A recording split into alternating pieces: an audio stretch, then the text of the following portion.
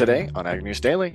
There's been billions of dollars that have been invested in agriculture technology over the last few decades, and nearly all of it was focused on everything happening above ground. And almost no investment had gone into what is literally the other half of the equation, everything that's happening in the soil. Here we are, Tuesday, January 23rd. What I did call these terrible Tuesdays. There's just not a lot of headlines. I don't know. Tumultuous I have more Tuesdays. headlines I feel like than I usually do on a Tuesday. We just record so late in the afternoon on Mondays. Yeah. These early morning Tuesday interviews and podcast recordings sometimes sneak up on those news reporters, but we've got enough for you guys today. Again, January 23rd, 2024, hanging out together today, sitting in the studio. What's your first impression of where we're recording at? It's nice. I like this table. Custom table. We'll have to get you to snap a picture before you leave so you can throw it up on the Ag News Daily platforms. Yeah. But we do have listeners that are probably looking for something to do today, being stuck at home due to that freezing rain and light glaze of ice. We've got freezing fog in parts of southwestern Nebraska and northwestern Kansas, east central Colorado. That freezing fog could be in effect until tomorrow morning. We have occasional freezing drizzle that will also be possible for other parts of the Midwest. In Oklahoma and Texas panhandles, fog will be an issue. Only about 50% of that area will freeze, creating slick roadways. The fog will also make driving dangerous. In eastern Iowa, northern Illinois, we've got mixed precipitation. Sitting here at the studio, Delaney, we don't have a lot of precipitation, but I would say the fog has made the sidewalks a little glazed, get some ice melt out there. But we'll see the extreme cold break over much of the country this week. The January thaw could last into the first weeks of February. Those locations that were buried with heavy snow recently could see more rain on top of that. And we'll see again what this thaw does to river levels and flooding concerns. Those are your weather updates. Yeah, it was definitely a little misting as I was driving over here to the studio this morning, but nothing freezing as of yet. I was waiting for that. Yeah, I'm glad that you got here and we didn't have to postpone your first visit. That's true. Absolutely. We get to record in the studio today, live and in person. So, Tanner, continuing on to my first headline here, got a lot of actual news today in the headlines, but recently here within the last few days and last few weeks, JBS has proposed to be part of the New York Stock Exchange as the world's largest meat packing company. A lot of lawmakers are cautious about allowing JBS to be part of the New York Stock Exchange. In recent weeks, lawmakers in the United States and the United Kingdom both have sent letters to the Securities and Exchange Commission cautioning against the listing of JBS. Why, you might be thinking, well, I don't think that comes as any surprise, as JBS has lots of tumultuous, to use your word, history when it comes to their economics and finances. But JBS said that trading on the world's largest stock exchange would give them access to more capital and enhance their credibility. Lawmakers are concerned for a few reasons. One, because of the extreme corruption we've seen coming out of JBS in recent years.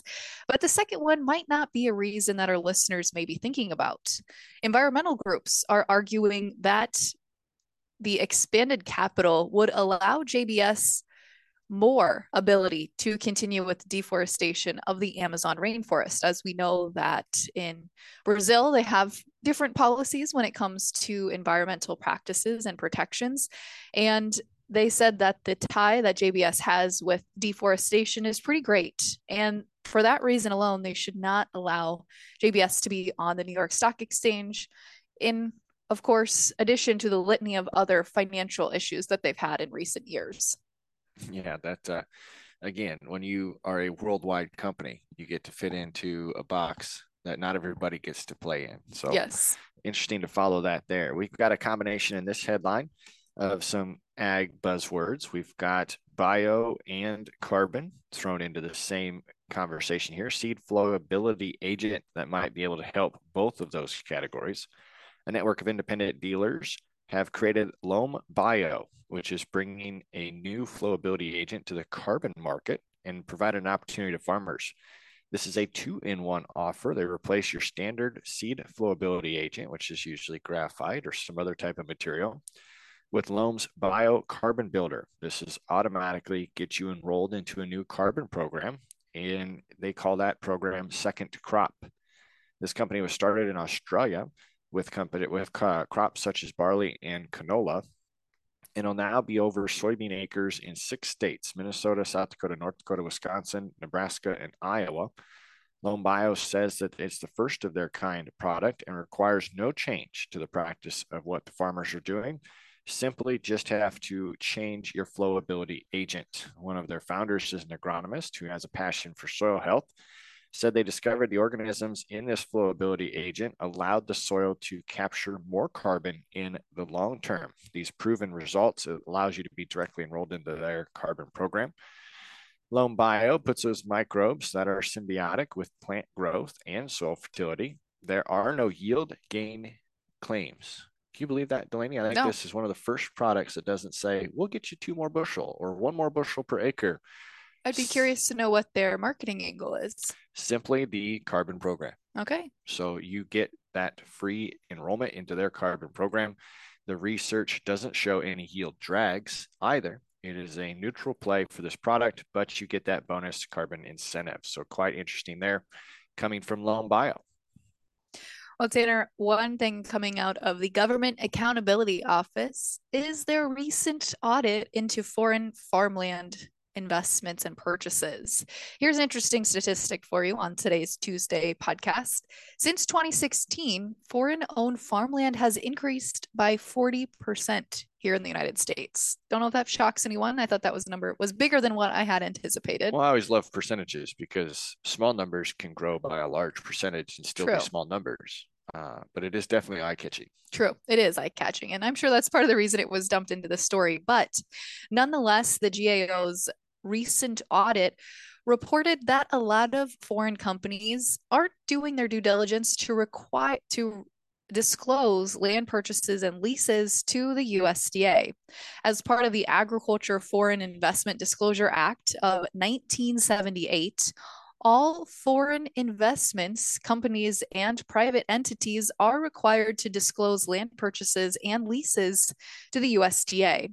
However, according to the GAO's recent audit, a lot of companies are not doing that. And if they are, they're not providing very up-to-date information. They said in their report that it really needs to be done more than once a year, and the information that is needed is not being very up to date. And it doesn't seem that foreign owners are being forthcoming with the information needed. As we know, several states have tried to impose laws banning foreign ownership of land, and some members of Congress have proposed specific bans on companies with ties to China, North Korea, Russia, and Iran. However, due to this GAO audit, which was more than 62 pages in length, they said there are 6 specific recommendations that they'd like to see happen here moving forward. The first is for the Secretary of Agriculture to establish a process to provide timely AFIDA transaction data to the USDA. Clear and specific instructions should be given to the USDA staff and county employees. The Secretary of Agriculture should also oversee an analysis of whether the USDA can satisfy the requirements of developing an online submission system. The USDA should improve its verification and monitoring of this type of data collection. They should also continue to data mine to make sure that these records aren't falsified and do include all of the identity suspected filters needed. And they should direct the Chief Operating Officer of the Farm Production and Conservation Business Center to ensure that these reporting documents are complete and provide the full information required by the Act of 1978, Tanner. So it seems like we're getting a lot more focus on foreign farmland investment here in recent years, and this is just the latest headline here. And again, that statistic was certainly inserted, and it'll be one for us to monitor. Kansas is monitoring avian influenza. The Kansas Agricultural Secretary, Mike Beam, stated that they have their 15th case of the deadly avian influenza, the Davian influenza there. Good. This was limited to an egg laying facility in McPherson and Rice County. They also found some game bird facility outbreak in a game bird facility in Mitchell County. The Kansas Department of Agriculture confirmed this. They have more than 450 commercial flocks that have been affected across the country since 2022, but this is that 15th case in Kansas. We look at the United States Agricultural Secretary, Tom Vilsack. He dropped in at that Farm Bureau meeting we reported on yesterday in Salt Lake City and said that one of his greatest goals for this year is preserving the right to farm. And he takes that responsibility very sacred. He noticed in his presentation since 1981, the nation's lost more than 437,000 farms. That number is equivalent to the farmers that are farming today in Wisconsin, Minnesota, Iowa, Illinois, Nebraska, Colorado, and the Dakotas. So if we go another 30 years or 40 years on this pace, we might not have any farmers left in the Midwest. So he's stating here that we cannot continue to lose small and mid-sized farms. He ended his presentation saying that the USDA will announce further investments into clean energy. They will look at providing, again, connectivity throughout rural areas, as well as working through the rural energy program in 42 states. So he just dropped by that meeting, wanted to share a couple of those quick headlines. Well, one thing that could impact our ability to continue keeping family farms intact is the death tax. We got some recent headway on, or recent movement on that, I should say, as House Republicans reintroduced legislation this week to permanently repeal the death tax or the federal estate tax. It was introduced by Representative Randy Feenstra of Iowa with support from 162 lawmakers. The Death Tax Repeal Act would follow past Republican proposals to abolish estate taxes and include a Senate bill from early 2023. He said, as we look at families who spend generations building up a successful farm, ranch, or small business, they should be rewarded, not punished by our tax code. However, as we look at the path ahead to get this passed, there is not a lot of bipartisan support right now for repealing the estate tax, and it's unlikely to be enacted via the current split Congress, according to political experts. It seems like messaging is largely at play here while they're trying to keep these ideas in the forefront. It's a reminder that as we approach the 2025 discussion, this is going to be a tough road to hoe to get the death tax officially abolished for family farms. But I know that would be a huge sigh of relief for a lot of family farms. Yeah, absolutely. That certainly will go a long ways. Machinery Pete went a long ways for one of his stories. He came across a 2009 John Deere 9570 STS combine, Delaney.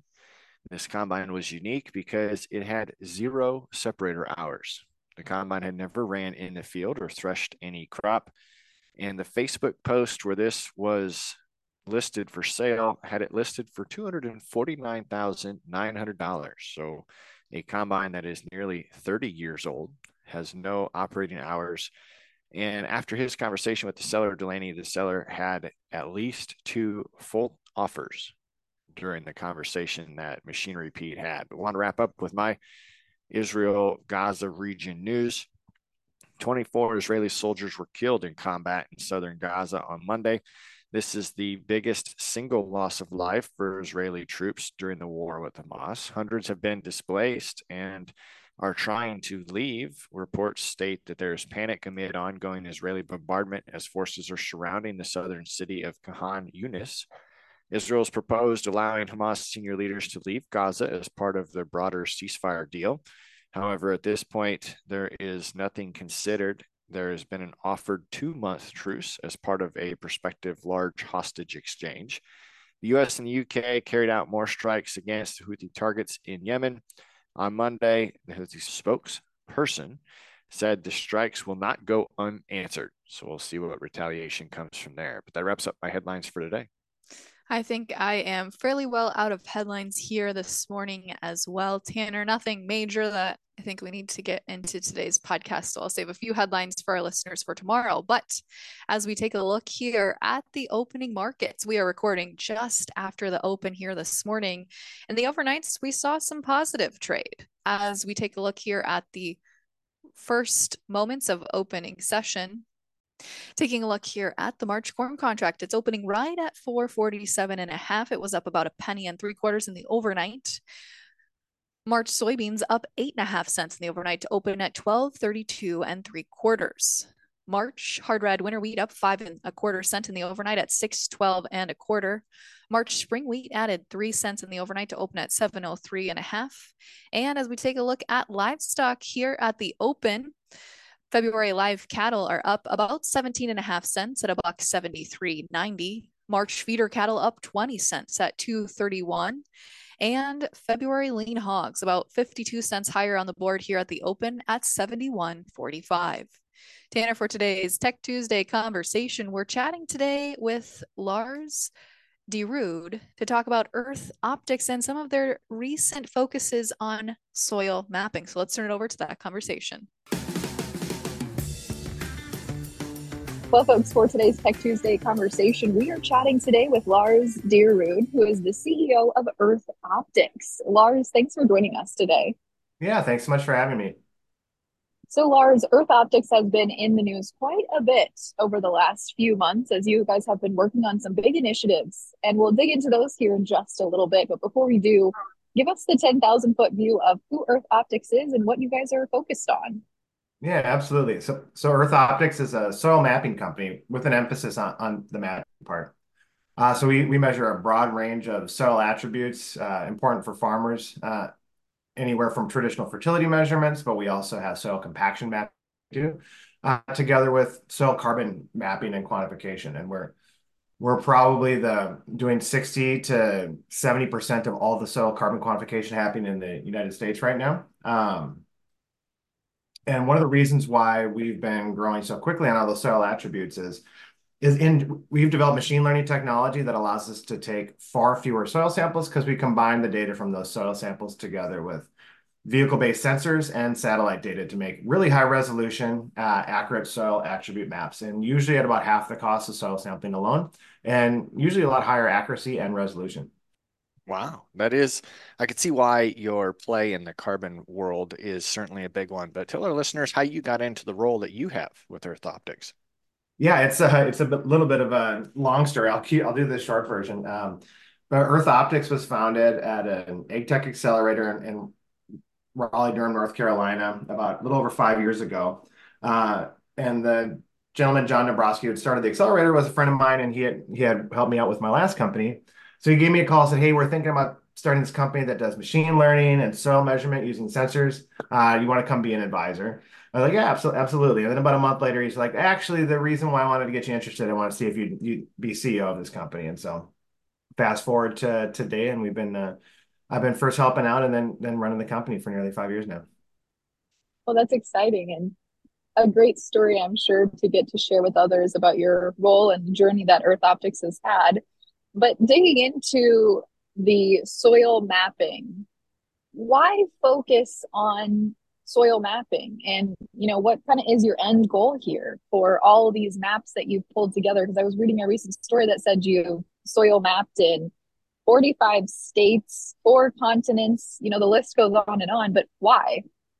It's a great question. I mean, when we got into this, we were looking around and saying, there's been billions of dollars that have been invested in agriculture technology over the last few decades. And nearly all of it was focused on everything happening above ground, from drone and satellite imagery of crop health and progress to various models for being able to predict pressures and hybrid things like that. And almost no investment had gone into what is literally the other half of the equation, everything that's happening in the soil.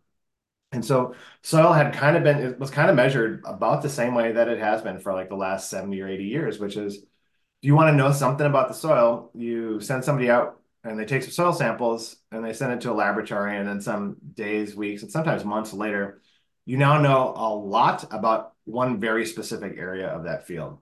And when we talk to farmers, agronomists, and then people running sustainability programs like carbon, we really got a common answer back from all of them that they got the level of soil data they can afford, not the level of soil data you want. And so we thought about like, hey, soil sampling is what we do because that's what we can do. What we really want to know is what are the soil properties everywhere across the field, because that's where we're planting everywhere across the field.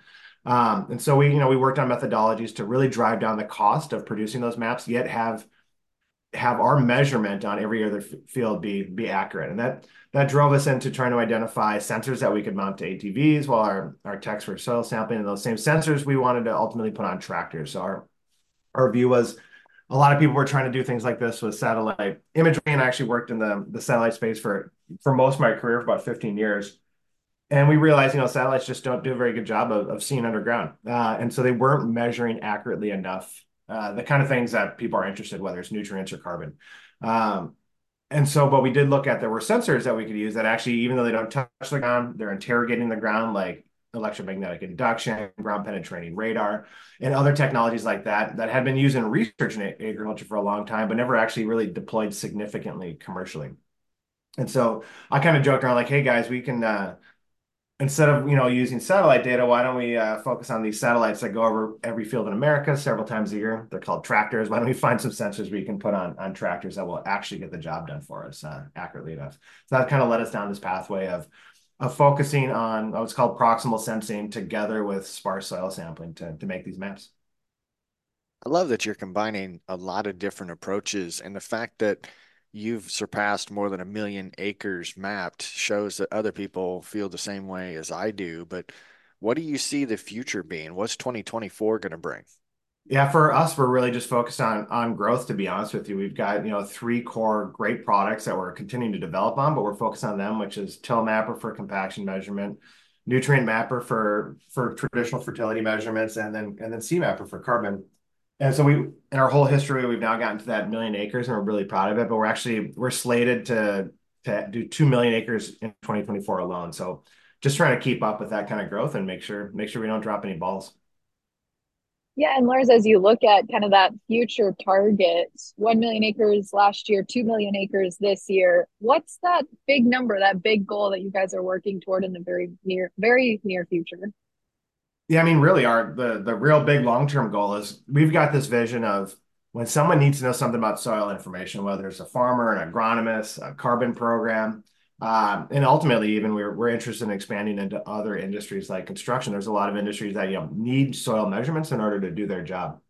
We really want that to almost be a virtual task. So much like you pull up Google Maps, instead of actually having to go visit an area to get an overview and be able to make some decisions, we want people to pull up EarthOptics like they pull up Google Maps and have access to all the relevant, current, and accurate soil information they need to make their business decision, make an agronomic decision, or quantify a carbon program. So that's our long-term future. We're not there yet, but really that's as we add on more and more acre, our system gets smarter and smarter, and our ability to map out soil attributes gets better with less money. So we're trying to kind of approach that future with each step of the way.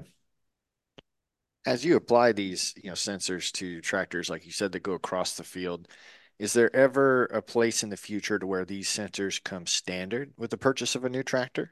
Oh yeah, we really think so. We've been working. One of our investors is Case New Holland. We've been working with them for nearly 4 years, but we're also working with Growmark and CHS on their service tractors. And so we're early days in the whole tractor mining side. But yeah, much like your car comes equipped with 1 million sensors, and tractors already do have are already loaded with sensors today. We think soil measurement will just be a standard data set that tractors are expected to perform and integrate with all your other farming intelligence tools. Fantastic, Lars. Well, that's all the time we have for today, but we appreciate you joining us and sharing the insight and the pathway ahead for EarthOptics. Awesome. Thank you so much for having me. It's always fun to learn things out of Tech Tuesday. I appreciate getting those interview partners lined up. Delaney, excited to get to the next episode and see what other headlines we encounter this week. But listeners, for today, I think it's time to let them go. Let's let them go.